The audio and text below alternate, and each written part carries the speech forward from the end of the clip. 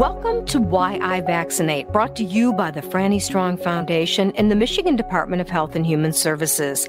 I'm Ann Thomas, and I'm here with my co-host, Veronica McNally. And Veronica, a pretty interesting show coming up with some tough conversations. We are talking about those tough conversations, and we are going to be joined today by Dennis Martell, who will talk to us about social norms and health promotion. We are also going to be talking to Linda Vale, the health officer of the Ingham County Health Department, and her work in talking with parents. And finally, we're going to hear from Hank Bernstein, a pediatrician from New York who's been practicing for a very long time. An interesting and informative show coming up next.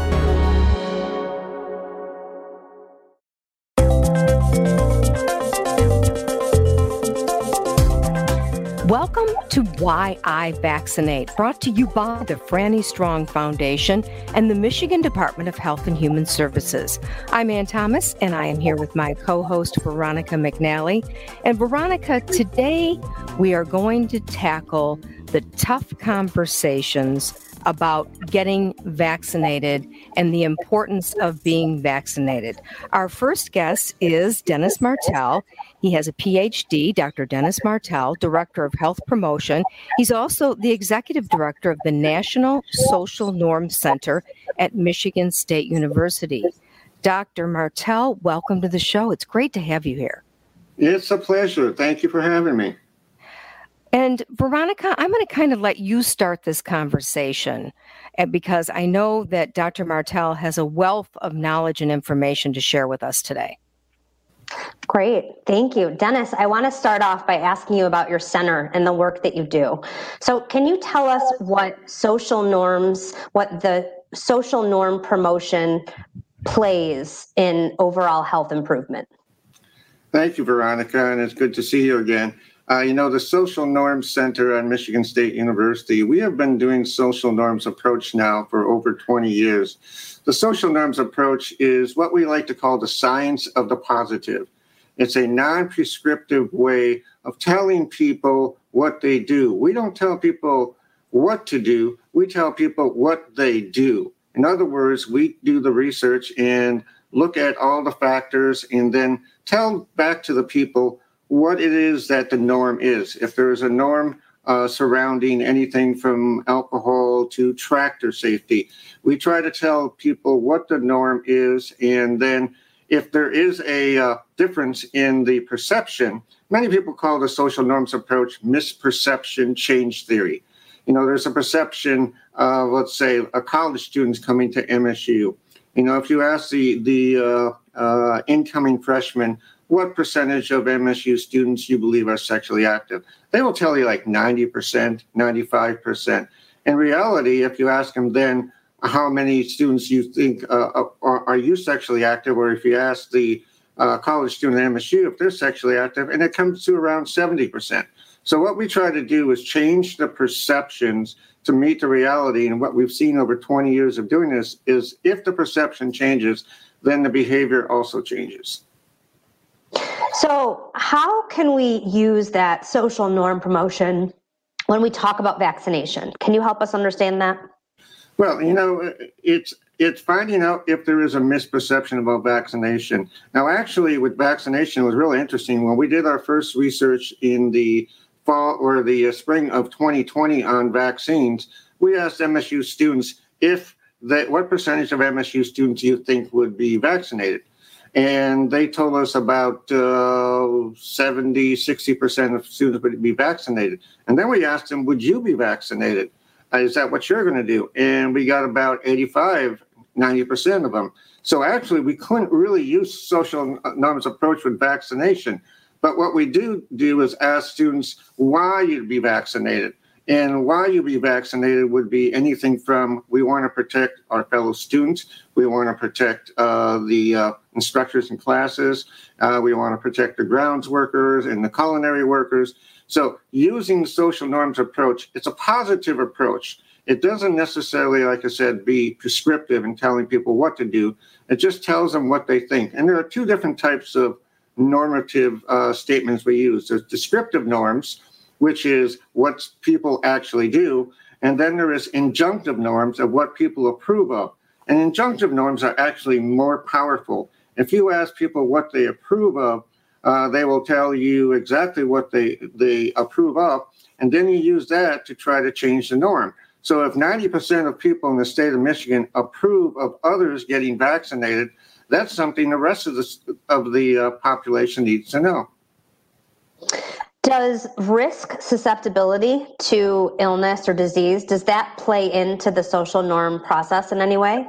It does. It's a very interesting concept. It's called the extended parallel process model, in which when you're faced with a threat or a fear, any threat or fear, there are four processes that happen in your mind almost instantaneously. First of all, you assess the severity of the threat. Second of all, you assess the susceptibility. Am I susceptible to this threat?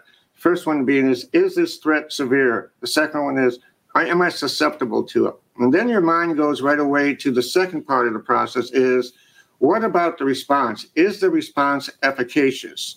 And the fourth part of it is, can I use this response? So when it comes to COVID, what has happened here is the response efficacy has been distorted by incorrect information, by politics. And what we have here is a sense where people know that COVID is severe. People who have a relative impact know that they're susceptible. In other words, if somebody in their family or their social get-together, whatever, has gotten COVID, then they know they might be susceptible. So we come to response efficacy. The response efficacy is the problem here, is because we know science and the vaccine does work. But what has been distorted is all the information out there about the vaccine doesn't work. The actual efficacy of the response itself, whether I can use it, that's easy. You can go anywhere and get the vaccine. It is the efficacy of the response itself that is a challenge here because of all the distortion. I know Anne has some questions for you about parents and communication with doctors, and I want you to go ahead and have a chance to talk to Dennis too. Dennis, this has to be fascinating for you right now during the pandemic, because we haven't had a pandemic in our lifetime, and you study social norms. What are you learning through this pandemic? What are some of the things that you want our listeners to know that you have learned about being in a pandemic and the social norms involved with it? Well, I think what I tell parents and what I tell even administration and what I tell my own family is to reframe everything. We need to reframe it into a discussion that draws away the emotion from it. So let's talk for a minute about the concept. I like to study the anthroposophy of words. In other words, the anthropological philosophy, breaking down the origin. The true definition of health is the capacity we have at any given moment to be in this world, to interact with the world, and get back to it. So health is the capacity we have at any given moment. Now, every parent wants their kids to be well. Wellness is an aspiration. So what I try to do with parents and say, do you want to increase the capacity of your children to be academically and socially successful? We reframe the whole conversation. What the pandemic has done has given us a lot of anxiety without a response. And that is a disaster for parents when they're thinking about how to protect their kids. The normal way to do that is to think about the science. Now, science is another word for knowledge. And we have this political and distortion of what science is. I tell people to trust the science, or I tell them, trust the knowledge that's out there that got you this far in life and your kids. So it's really about trying to understand the reframing of the topic. And the topic should be done in a way that's both kind, respectful, caring, and in a way that you can talk to your kids about it. I think that's so important, making sure that you're meeting those parents with empathy, because they really do want to do what's best for their children. And before we let you go, Dennis, how do you feel you're doing with regard to this, convincing people to follow the science and make the right decisions? Well, what we're doing is trying to, with the social norms approach, is really trying to change perception. We have what we call protective norms too. If we're not trying to get anyone to necessarily change a behavior that's ingrained in them, what we're trying to do is also get them to talk about the protective behaviors. When it comes to alcohol, we've learned that not necessarily telling people to not to drink, but to stay with your friends and to set a limit on drinking. So what we have learned with the social norms approach is that culture change is hard. Changing and leaving the emotions out of a discussion like a pandemic is very hard. Everyone is tired. Everyone has anxiety at this point. What we do with the social norms approach is just tell them the truth. It's non-prescriptive. It's a positive approach. We don't tell people that you necessarily have to stop a behavior. We're just telling them what they do. And I think that's the one statement I would leave you with is be honest. Be honest, be empathetic, be caring. It's a hard time right now. Nobody's been through a pandemic unless you're 120 years old. So no one knows what to expect on the other side. The thing that we've seen from the research is that a lot of the students and a lot of the parents are very nervous about the future. And so what we have to do is, with a caring, kind approach and with empathy and compassion, just tell them the truth. And the truth will set you free in most cases. Dennis Martell, Director of Health Promotion and Executive Director of the National Social Norms Center at Michigan State University. Thank you for the time today. It was really nice talking to you. Thank you for having me. Have a great day. You too. You are listening to Why I Vaccinate. We'll be back right after this.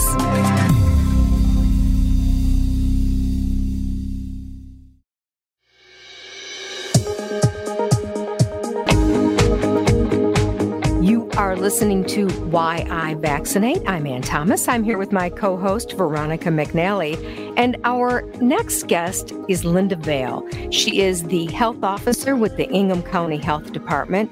And she's here with us to continue this conversation about having the tough conversation about vaccinations and keeping the community safe. Welcome to the show, Linda. Well, thank you so much for having me here. So, Linda, it's kind of a tough time right now, very trying time to be a health officer in the state of Michigan. Talk a little bit about the work that you're doing to keep the community healthy. Well, it kind of spans a whole lot of things, everything from just keeping people informed about what's going on, watching trends, working with vaccinations, as well as contact tracing, case investigation, trying really to contain COVID. Outside of, vaccine being our most effective mechanism to contain and to stop the spread of COVID. But, we do know that we're just now vaccinating 5 to 11-year-olds. And so the tried and true public health strategies of identifying cases, isolation, quarantine of those who have been exposed but who are not yet ill is basically, a containment strategy and is one of the best ones we've had. Now, of course, we learned with COVID that one of the other things we can do is wear masks. Lots of controversy about that. I'm going to tell you that, people will say, even on the box, it says that mask is not going to block a virus from coming in. And that is correct. But the fact is the mask is about source control. So this mask is really about covering my face. And if I were COVID positive, blocking particles, whether they be large ones, which we call droplets, or the very small ones, which we call aerosols, from actually coming out and affecting other people. It minimizes that distance and potentially also minimizes what we call the viral inoculum. In other words, it will bring down the number of virus particles that might actually get out. So, and then the wearer does have some minimal protection as well on the other side. So all of this talk about masks don't block the virus from coming in is not an understanding of what these masks are for. So that is what the masks are for. Oh, that's so interesting. So in your job, you see a lot of families. They come to the health department for information and advice. What are you seeing? What are they saying? How are they feeling? Well, some are just, we had our first clinic with our 5 to 11-year-olds last, I think it was Wednesday.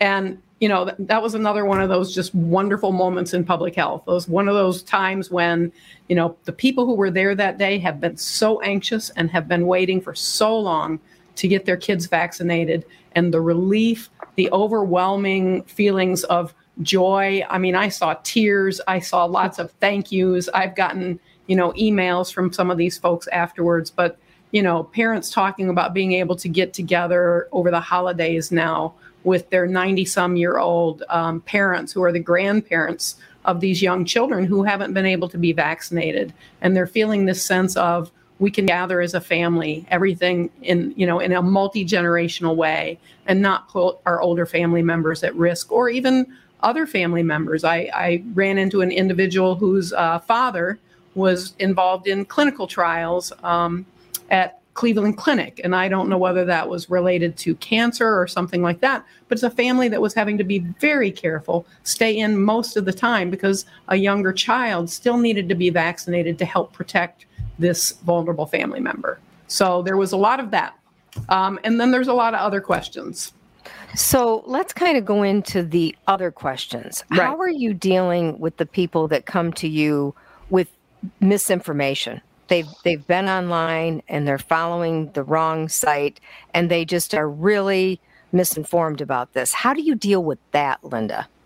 That is a tough one, because a lot of that stuff has been out there in such ways and has been propagated. Much of it, I would say, is beyond misinformation. It's flat out disinformation. And it's really challenging to get people to budge out of those places. So, one of the things you hear is, we don't know what the long-term effects of this are going to be.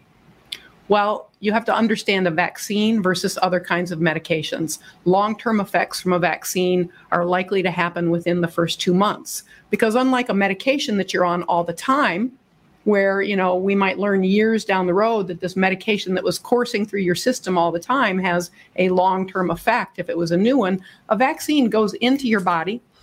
The inert ingredients are things that your body has been exposed to many, many, many times. The mRNA itself, which is what causes the immune response, then basically goes in. It falls apart fairly quickly too. All the rest of what happens in your body is your own immune system. There are no long-term effects of your own immune system doing its job. So what you're saying, Linda, is there's nothing that's going into your body that's going to be destructive for the long term. This vaccine is designed to stimulate the immune response to fight COVID. That is correct, as is the case with, all vaccines. They stimulate your immune response. So, it's just a different way of looking at things when you start talking about, well, what about long-term effects? What are we going to find out 10 years from now about this? That's just really a false sense of what a vaccine is and how it works. And Veronica, I know you've got some questions for Linda Vail too. Linda, I want to talk to you about the parents who bring their kids in and they're not opposed to vaccination, but they have some questions. How do you interact with those parents, and how do you talk to your other people providing support in your clinic? How do they deal with them as well? I think the best thing to do is to meet people where they are. So you understand what their concerns are. You try to walk through those concerns. And in the very end, many, many times, the best advice to give them is, please have a conversation with your pediatrician. If you have concerns, we hear allergy concerns. There's not a lot in these vaccines that create allergies. We hear about fertility and pregnancy, clearly not with children, but, that has been something that has been dispelled as well. And so we just have to walk through a lot of those different concerns, acknowledge them to some extent, because they're there. They're there, they've been said, they've heard them multiple times. So understand why they are continuing to ask these questions, and then just try to have conversations about what the reality is, what the science and the facts say, and then move forward. And then, if you're really dealing with somebody who's still really concerned, then really honestly, the best place for them is to have a conversation with their pediatrician. And what I always say is, do not hesitate or think that you are bothering your pediatrician by wanting to have this conversation with them.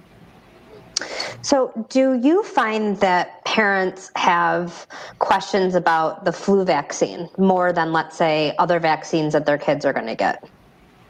Not really. Not a lot of questions about flu vaccine, except I think what we see with flu vaccine is a sense that younger people don't need it. So, you go to our really young ones, which are most at risk for, adverse effects with flu, are really young and are really old. And we're protecting them by vaccinating around them since they can't get vaccinated until 6 months. But as we move into those younger years, adolescent years, and even into their 20s, there's just kind of this thought that, it's the flu and I don't need a vaccine. And again, I think we lose sight of a very important part of vaccines. And one is that vaccine is to protect yourself.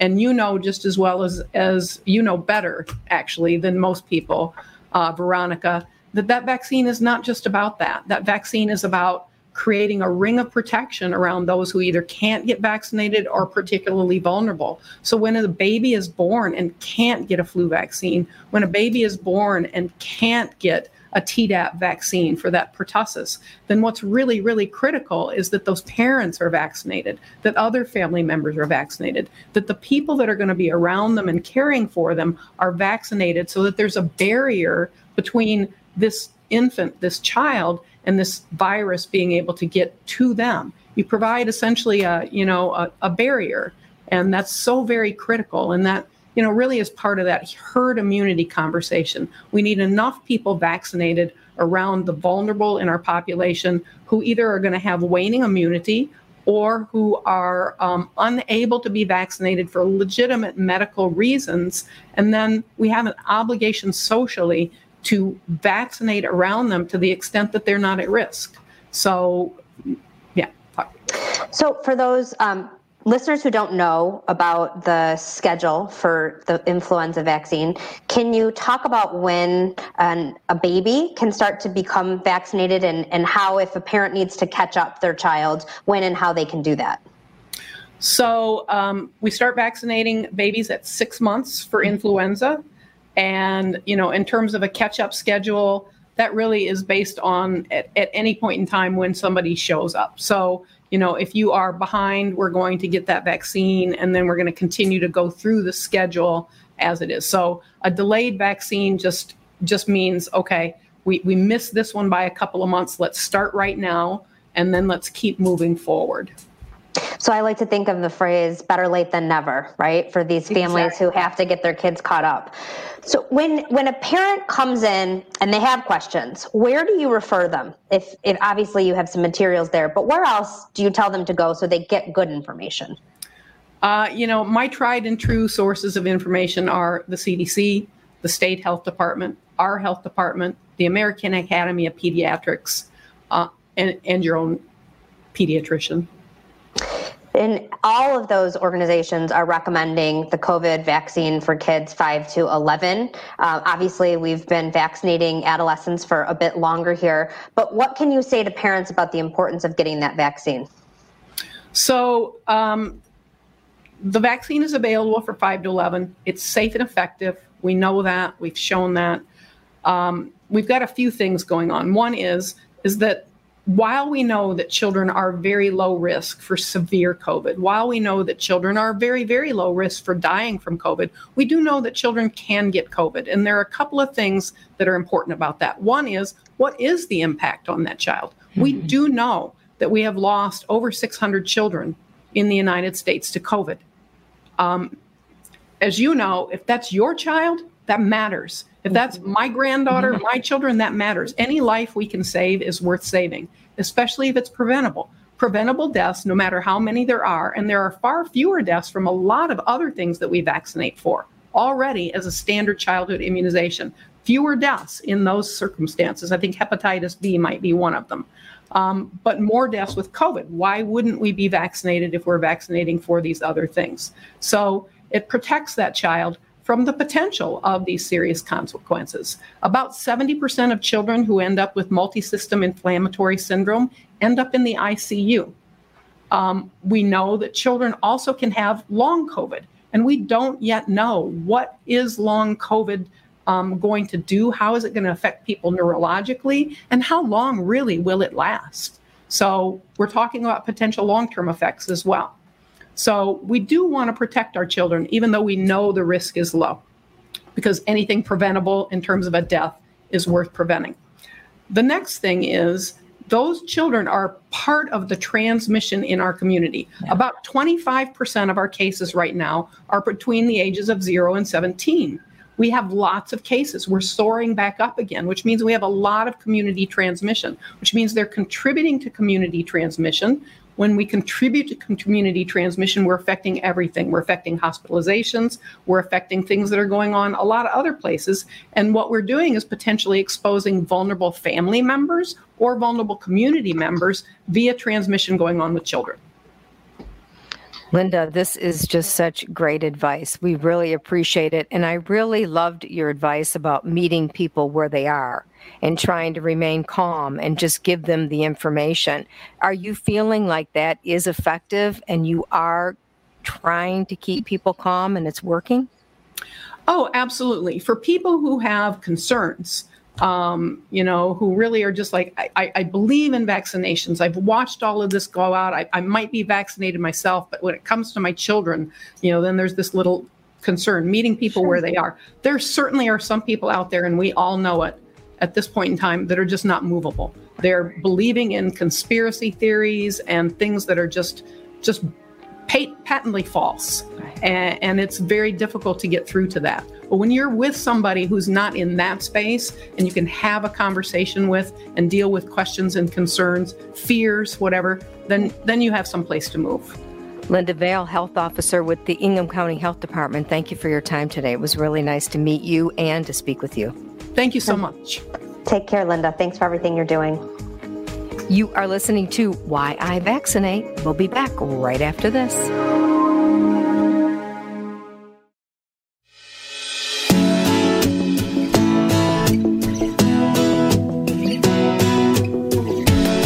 Conversation continues now on Why I Vaccinate with Dr. Hank Bernstein. He is a professor of pediatrics at Zucker School of Medicine at Hofstra Northwell and a past member of the CDC's Advisory Committee. Dr. Bernstein, welcome to the show. Welcome to you. Thank you for having me. I'm excited to be here to promote vaccines. It's great to have you. And Veronica, I'm going to let you kick this segment off because you speak very, very highly of Dr. Bernstein. Dr. Bernstein, I'm so happy to have you here for our listeners to really hear your perspective on vaccinations and the importance of them for their kids. So how long have you been vaccinating kids? Well, I will start with age. I'll say that I finished my residency in 1985. So we're talking about 36, 38 years. And has your perspective on vaccination changed in those 36 to 38 years? My perspective on vaccines hasn't changed at all. Vaccines work. Vaccines are safe. They really make all the difference in the world. What has changed is the number of vaccines that we have to protect children and adults and families, but also increasing concern that the public has as to the effectiveness of the vaccines. The vaccines work so well that a lot of the diseases that people may have experienced decades ago, such as polio or Haemophilus influenza type B, they don't see anymore. So when it's out of sight, it's out of mind. And people really wonder, do I need all of these vaccines if these diseases don't really exist anymore in the United States? And in your practice, have you seen children with poor outcomes from illness that is vaccine preventable? Absolutely.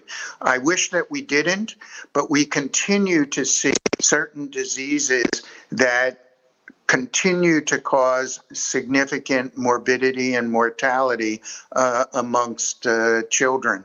And I have to say that every time we get a diagnosis of a disease that could have been prevented by a vaccine, the family always asks, could I have done something differently?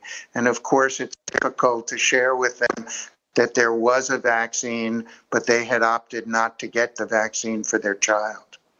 So I know that we want to talk to you about flu today, but before we get there, I think it's important for our listeners to understand the life cycle of a vaccine. So can you tell our listeners about from start to finish how a vaccine gets to the market? So obviously there is a disease, and when there's a disease and there are multiple ways of treating it, it's much more important to prevent. And preventing diseases using vaccines. And so a vaccine develops, the science is developed. It starts with an animal model. They use specific technology, specific principles. From there are different phases of the vaccine. Phases 1 is one that identifies just a safe dose in maybe 10 to 100 people. From there, it moves to phase 2, which is closer to 100 or several hundred people up to 1,000. And that's now looking at not just safety, but also the immune response. And then ultimately phase 3 trials. And the phase 3 trials are very important because they look at safety, the response, as well as how effective the vaccines are. And that those 3 things are what's most important. Once all that data has been collected, phase 3 trials are tens of thousands of people, just as we've had with the COVID vaccines. Pfizer did 40,000. Moderna did 40,000 as well, as did Janssen. They present their data to the FDA, who has an advisory committee called VRBPAC. VRBPAC reviews all of science and has a robust discussion and makes determinations on whether a vaccine should be licensed or, in this case, pandemic, authorized under emergent situation. Once that happens, it then moves to the Advisory Committee on Immunization Practices of the CDC. You're well aware. And the CDC and ACIP look not just at the science, but they also look at implementation and equity. They take into account all the clinical considerations for this vaccine that's been authorized by the FDA so that we can reach as many of our 330 million people in the United States as possible. Yeah, that's really fascinating. I think it's so important for parents to understand that. I know Anne has some questions for you about the flu vaccine since it's flu season. So please, Anne. Well, and Veronica, you asked at the beginning of this conversation, Dr. Bernstein, a very important question. And it was, how long have you been working with vaccines? And the reason that I say that's important is because his answer was 36 to 38 years. So, Dr. Bernstein, you would not be recommending either the flu vaccine or the COVID vaccine if you had any issue at all over this long, very, very successful career dealing with vaccines, correct? Absolutely. My experience has seen much disease, much hospitalization, death in children and adults, and the idea that we can prevent these diseases is what's most exciting to me. It's vaccine preventable diseases. We ought to take full advantage by getting people, as many people as we can, vaccinated. It's great to have the vaccine, but if people aren't vaccinated, then these diseases can rear their ugly heads and cause real problems. So talk a little bit more about the flu vaccine and the importance of not just children getting it, but everybody. So you're right that this is a universal recommendation that people should get the flu vaccine. Upwards of 40 to 60 million people will get the flu, and tens of thousands of people would die every year from the flu.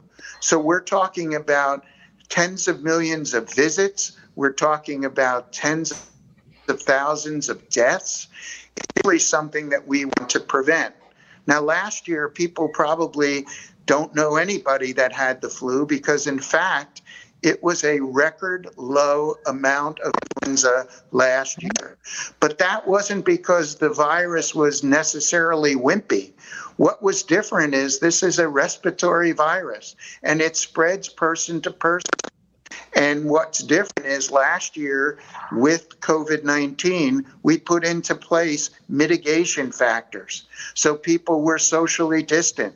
People were in lockdown times. People learned to use good hand washing. People were wearing masks. People were avoiding being indoors unless there was proper ventilation. So all those mitigation factors caused a total decrease in the amount of influenza that we see. But now things are opening up and there is more contact. People going to football games, kids are back in school. There's much more people-to-people contact. When that happens, it is very likely that we're going to have lots of influenza. So I encourage everyone not just to get their COVID-19 vaccine, but they really should get their influenza vaccine as well. How do you respond to people who say, well, the influenza vaccine isn't all that effective? Some years it doesn't cover all the different kinds of flus out there, Dr. Bernstein.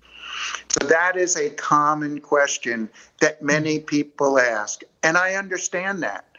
But honestly, every year prior to the pandemic, the vaccine effectiveness of the flu vaccine was anywhere from 40 to 60%. That is so much better than 0% getting the vaccine at all. And so we know that it was effective in preventing severe disease, less hospitalizations, less intensive care unit admissions, and less deaths. When that happens, we should be happy that we're able to keep people out of the hospital and keep people dying.